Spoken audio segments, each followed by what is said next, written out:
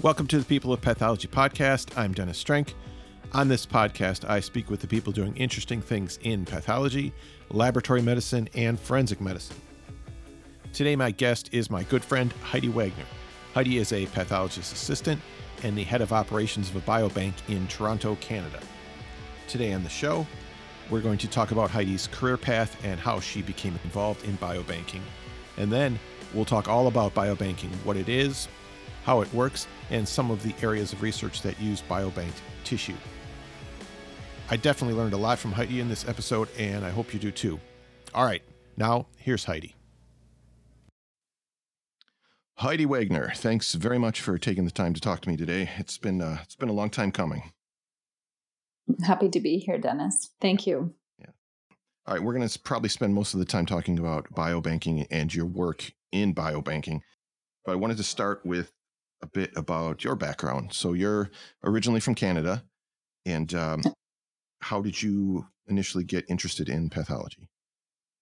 Sure. So I was doing a placement with the London Police Force in Ontario and realized that field of work of wanting to get into forensics through policing was not for me.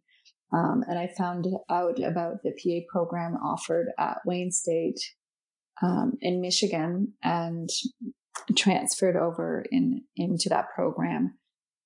And I guess found my calling. I exceeded in school and in the program and really enjoyed the science aspect of it. And then from there, my first job out of Wayne State was at MD Anderson Cancer Center in Houston, Texas. I was the first PA from a program that they had hired. And so brought my experience from my program to, the cancer center there and spent a year there. I didn't have very much involvement in biobanking at that time, mostly just surgical pathology. And then a year after being at Anderson, I was a bit homesick. And so I relocated to, had an offer at Roswell Park Cancer Center in Buffalo, New York, and had an opportunity to work a 4-day work week. And so I took the opportunity. It was at that time that I was introduced to biobanking. We had a huge involvement with the fellows. We were in the process of creating a biobanking guidance SOP document binder with Dr. Carl Morrison, who was heading up the translational research program there. And just, again, really loved the expanded portfolio of what I consider the front line of biobanking is the PAs. So getting involved in research, I started doing some publications with some of the pathologists at Roswell and helped to write the guidance manuals. And then I was there for 6 years and had quite an extensive experience with biobanking. I had attended a couple of the ISBER conferences and really found a niche for, I guess, that I was not aware of when I was in school. And I was able to kind of bridge the research activities with my clinical training. So in that regard, I had an opportunity to go back to Anderson. And it was a PA position that was open, but I had negotiated with the director of SurgPath there to head up their biobanking program. And we negotiated that position. It had never been done before. And they took a risk, I guess, which actually turned out quite well. The institutional tissue bank at MD Anderson was a group of 3 when I got there. And I left there with a team of 15. So we grew the program significantly. Oh, wow. So yeah. Okay. Now, so when you worked in Buffalo, what year was that? That was from 2007 to 2016. And then Okay, I so went to Anderson. you were Hmm. involved in biobanking all the way back in 2007 then. That's correct. Yeah. That's okay. That's earlier than I had thought. Okay. And then while you were at MD Anderson the second time, so were you in charge of the biobank? Yes. Yep. So I had, yeah, three technicians and one PA on my team when I arrived there, and we grew collaboratively the program to having two research clinical PAs and 13 technicians or biobanking technicians. Mm-hmm. Okay. Can you tell me about what is a biobanking technician? What do they do? And what is their, what's their education requirements? Sure. And their title was a tissue procurement specialist. So, Okay. so their training is in the laboratory. They've got experience in handling tissue and validating consents, data entry, dividing up the sample, tissue handling, and that also goes to blood processing. That's one of the skills and expansions that we also offered for our staff over time, is to also expand their portfolio to blood processing as well.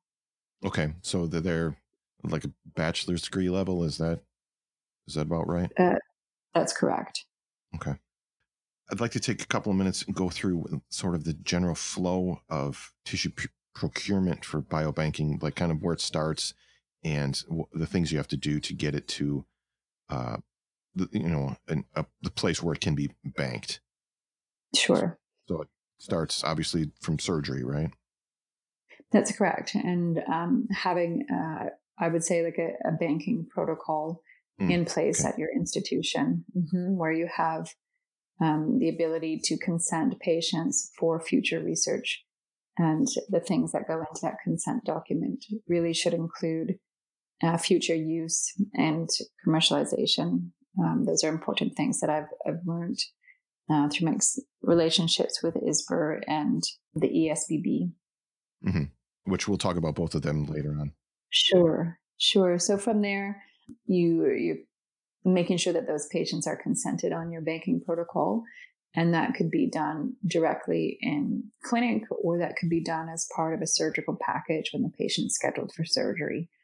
And then the patient goes for surgery. The specimen comes out into surgical pathology as it normally would. And then anything that's not taken for clinical care would be harvested and collected for research.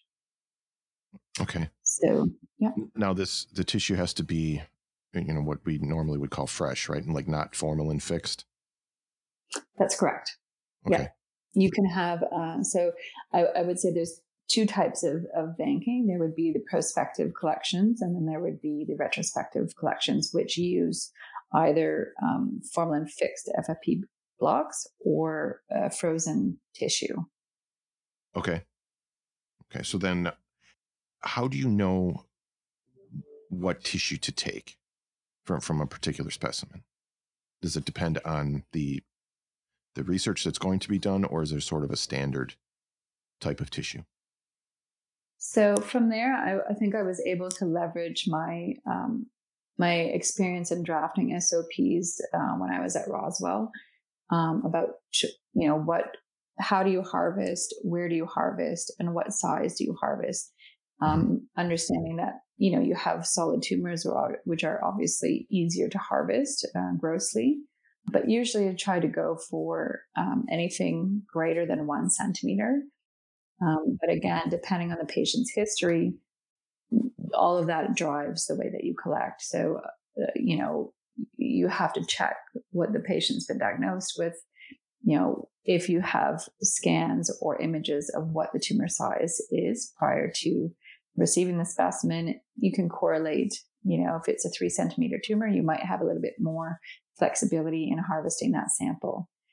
And then you might also have the patient is consented for multiple protocols. And so usually those protocols have priority over the banking protocol. So let's say protocol A requires 0.5 grams of tissue. So you meet that protocol first, and then you would, any residual from that, you would then bank for future research. Okay. And that's, I assume that's then frozen. Is that how you're saving it for? Correct. Okay. Yeah. And each institution has a different protocol on how to store that residual material. So at Anderson, we had a capacity of, we would collect no more than 10 tumor samples and 10 matching normal samples based on the volume of tumor or material. And that priority would be, liquid nitrogen, liquid nitrogen, liquid nitrogen. The fourth sample would be an OCT and then an FFPE. And then that you would repeat that process until you capped out at 10. Oh, I see. Okay. Mm-hmm. Can you tell me about what are some, I don't want to say common things, but what's sort of some common research that uses banked tissue? So let's say people want material on, oh my gosh, there's such a different variety of research. So right now I heavily work with prostate research. So people are asking for blood samples and that are banked, that are frozen. So, and one of the drivers that brought me to the biobank here and the position here in Toronto was the closed healthcare system. So, when you're at like a large institution like Anderson, where people come to the facility as almost like a last resort for treatment, you have the biobank has maybe, one time point collection on their sample. Whereas when you're in a closed healthcare system, you can track the patient's journey over time. And so you have longitudinal collections, let's say over the course of 10 years on a patient. And so it's a really rich biobank in the sense of having, material at different time points. So let's say an investigator wants to look at bladder cancer and they want a collection time point at pre-surgery. And then one, once they're given the BCG vaccine, and then, 6 months after that. So they can look at the different markers within either the urine or the blood. Is that often done with, pre and post, like chemotherapy or radiation therapy? Correct. Okay. With the current COVID pandemic, I imagine there's quite a bit of research being done on that. Is that something that would be biobanked as well, tissue from COVID positive patients? Sure. So I was moved into, received a promotion, I guess, in like the February of this year to head up the operations for UHN Biospecimen Services. And then like a week later, COVID hit and we were tasked with setting up a COVID biobank.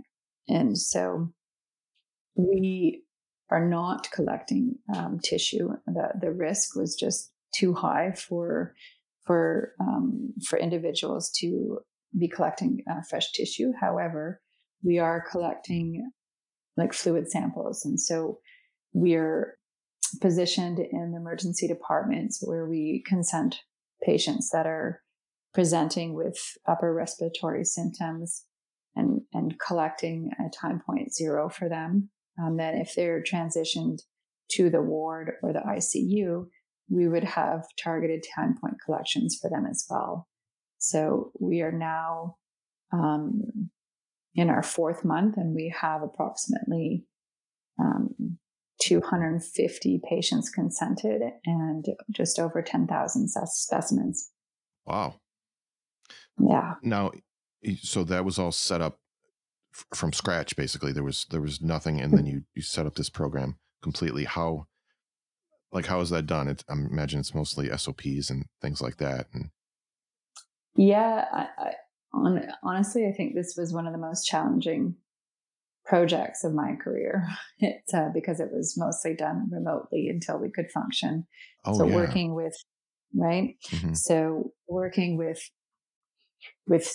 occupational health and safety, working with infectious control, and then making sure that our safety cabinets were at least a level 2 for processing, for protecting our individuals, or our staff, sorry. And then making sure that we have enough PPE, which was a bit of a challenge, and then supplies. So tubes that we wanted to ensure that we could predict what investigators would be looking for down the road. So, making sure that we had serum, that we had PBMCs, that we had urine, saliva, plasma. So, and then what tubes were the best to collect those for downstream analysis. And then running out of those tubes or not being able to access those tubes in Canada because it was sold out. And there's a lot of challenges. But we're functioning quite well at this time. Mm-hmm. Yeah. Okay, so you started this in February, you said, or early March. And how long did it take to be sort of up and running and start collecting samples? I would say between the protocol submission, the RAB approvals, and all of the safety requirements to be put in place, it took us 3 weeks to do that. Oh, wow. That's impressive. Okay. You mentioned earlier ESBB, and I wanted to touch on that organization a little bit. So first of all, let's start with what is it and how did you get involved with them? Sure. So ESBB is the European Society for Biobanking and Biopreservation. One of the first trips that I went to, or conferences that I attended when I was at Anderson in the role of biobank manager, is the conference in Leipzig, Germany. And I mean, I'm usually used to attending conferences with a couple hundred people with regards to the International Society of Repositories. But this European conference, had 500 plus individuals all across Europe and Asia. Yeah, it was pretty awesome experience learning how their approach was to consenting, to collections, to storing, where their priorities were, and just educating. I guess it's like when you attend the conference for the first time and you realize how big the industry is, and that's what the experience was for me. Okay. Had you been to Germany before? No. Okay. And I mean, I know you're fluent in French. How is your German? Could you get by? With a name like Heidi Wagner, I was no, I couldn't get by, which is shameful. Yes. So the immigration in Germany had a nice time with my name and my lack of German speaking. Oh, I bet. Yeah. So you actually did a presentation at that conference too. Is that right? Not that one, but I did go back last year to Leipzig for another ISBER conference, and I did do a presentation there. Oh, all right. One thing I wanted to find out, you mentioned a little bit, how are things, here in the US and Canada, it's a lot about the ethics and the consent and things like that. Is it the same there in Europe? Are they as concerned with those kinds of things? Or is it like, I'm trying to get at how is it different there than it is here? Sure. So I think they have a very different approach to, like, a lot of their biobanks are government funded. Okay. And so the buy-in is quite significant, but also that the data sharing piece between countries is close and tight and streamlined. And so it's a challenge over here to to be sharing outside of the European Union. Uh-huh. So you're saying within the European Union, they can share among countries much easier than we can do it, like between the U.S. and Canada even? Is that accurate? I think between U.S. and Canada seems quite fluid, Okay. but overseas is quite challenging. Okay. So far. See, understand. Okay. All right. You mentioned ISBER, and let's talk about them for a little bit. So first of all, what is ISBER? So ISBER is the International Society for Biorepositories. It's based out of Vancouver, and they have been functioning for 15 plus years. Okay. Yeah, this is an organization that I have heard of. All right, you said you did a presentation at their conference. Can you tell me about that? Sure. So we had 2 posters in Leipzig, and is on the prostate research that we've been doing, and also on the business plan that we have put together for our biobank. So we've worked with a consultant out of Switzerland that I have met through ISBER, Daniel Simeon Dubach, and he helped put our business plan together, and so that we could maintain a sustainable biobank. Okay.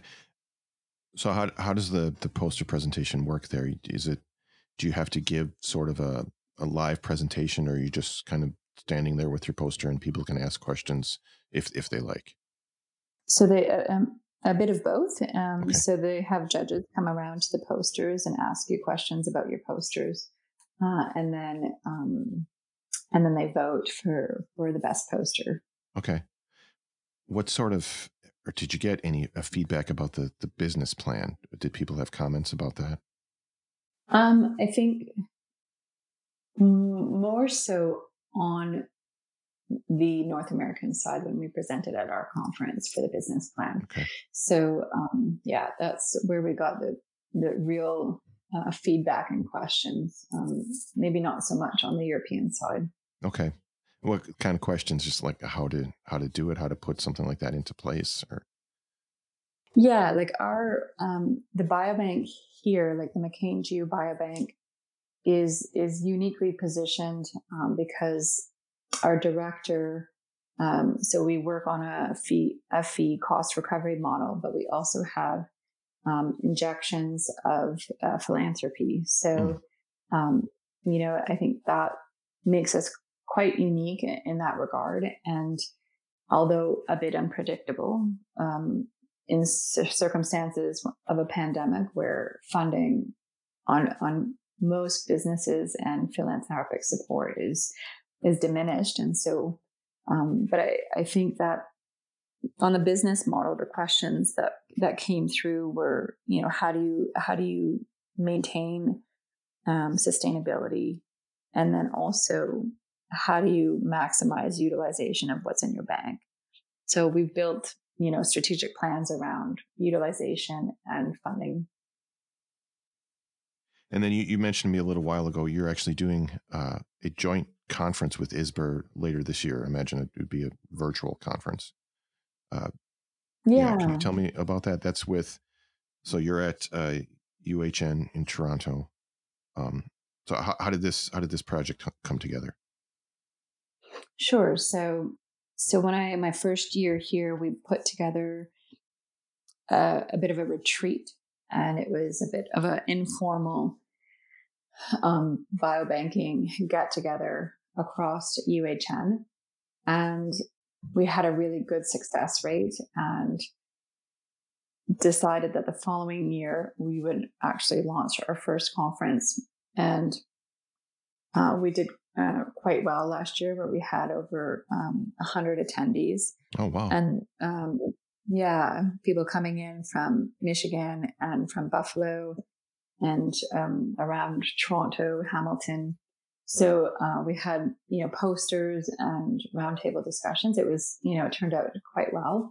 And then this year we were planning to do a conference as well in the fall. as was ISBER, and I sit on several of the committees with them. And when I, discovered that they were moving their conferences virtual, I think we had an opportunity to kind of expand our outreach and see if they'd be interested in participating in a joint conference. And they accepted our proposal, and we actually have our first conference committee meeting today. Oh, wow. Okay. That's going to be this fall? That's correct. Yeah. Okay. October 23rd and 24th. Okay.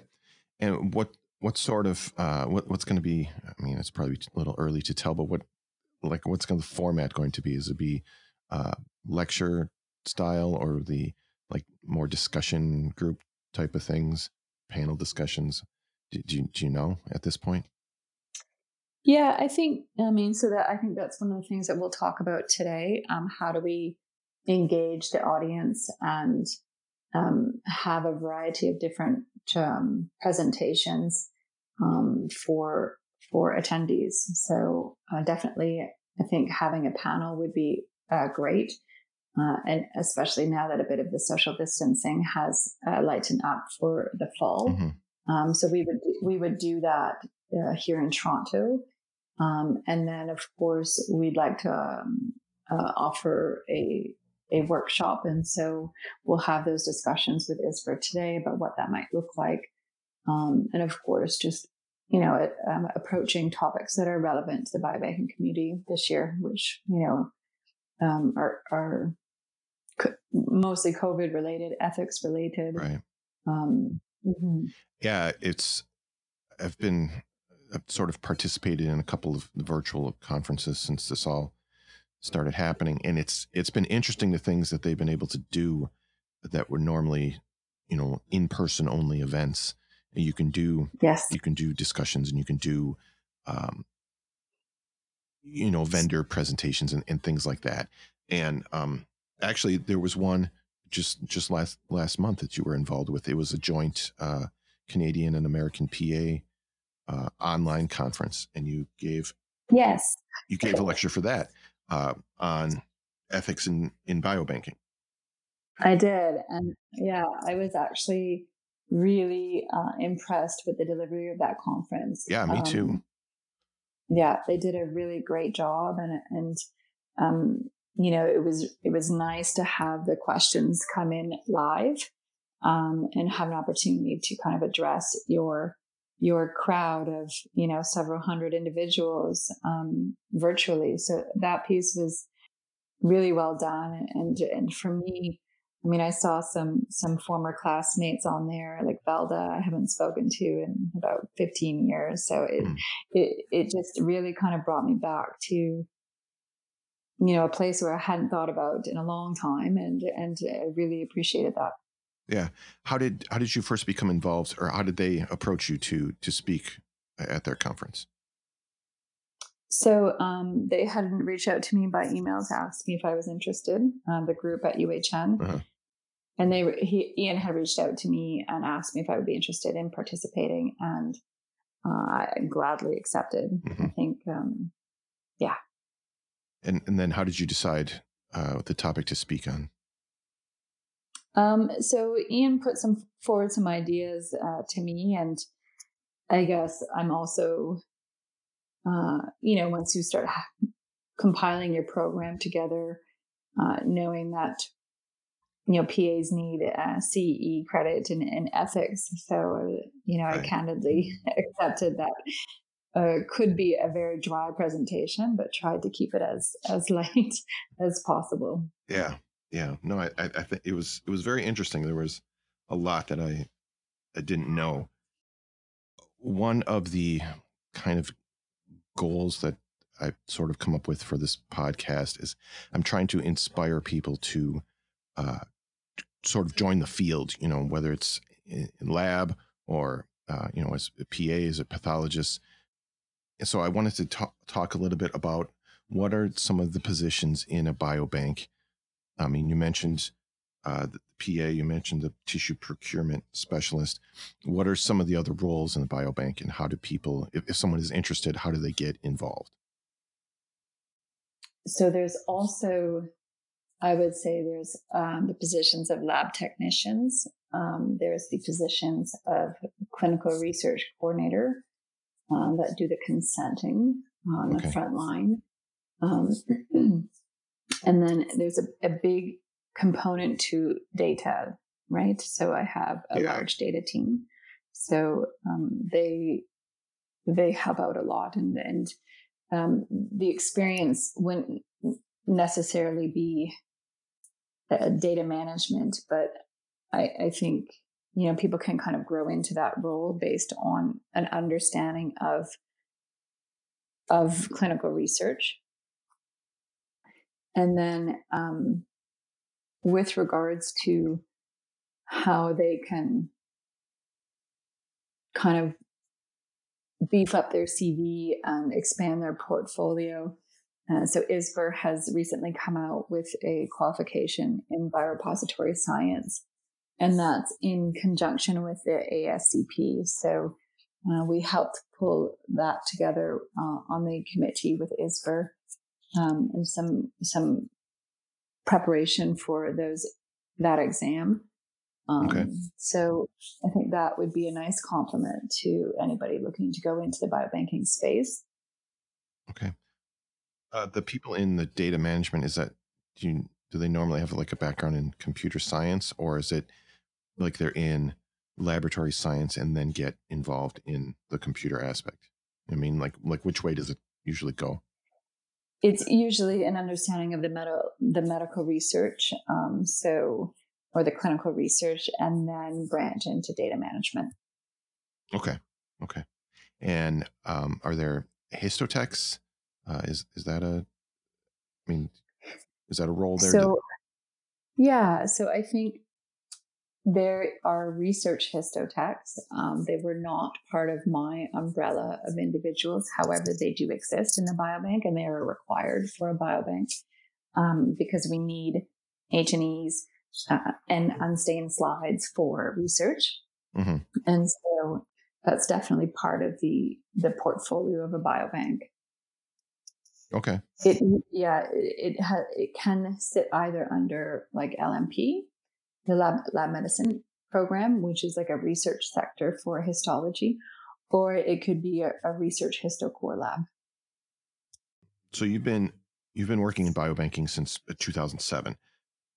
What are some of the changes that you've seen in the field in that time? I think something else I noticed when I was in Europe and recently is the amount of patient engagement. I think that has significantly changed over the years. And, you know, we just formulated our governance board for the UHN Biospecimen Services.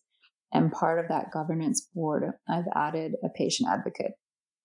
Okay. Because, you know, it's really, those are your stakeholders, right?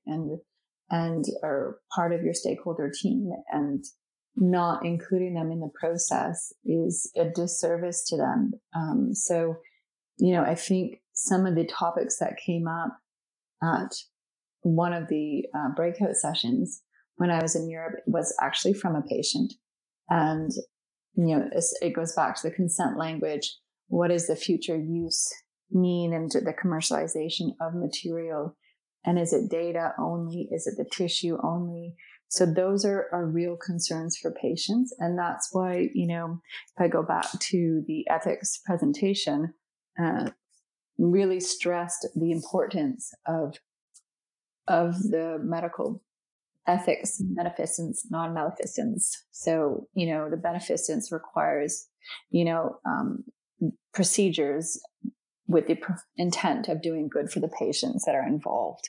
Right. And, you know, I think those are really having autonomy and having a say in what's happening to their material is really a change that I don't ever see going away. In fact, I think they're becoming more and more educated, and I think that it's important to involve them as part of the process and discussion. Yeah, absolutely. Okay, I just want to wrap up with this. as far as biobanking, do you think, I mean, it seems like over the last couple of probably decades, it's become more and more used and more important. Do you think that's going to continue?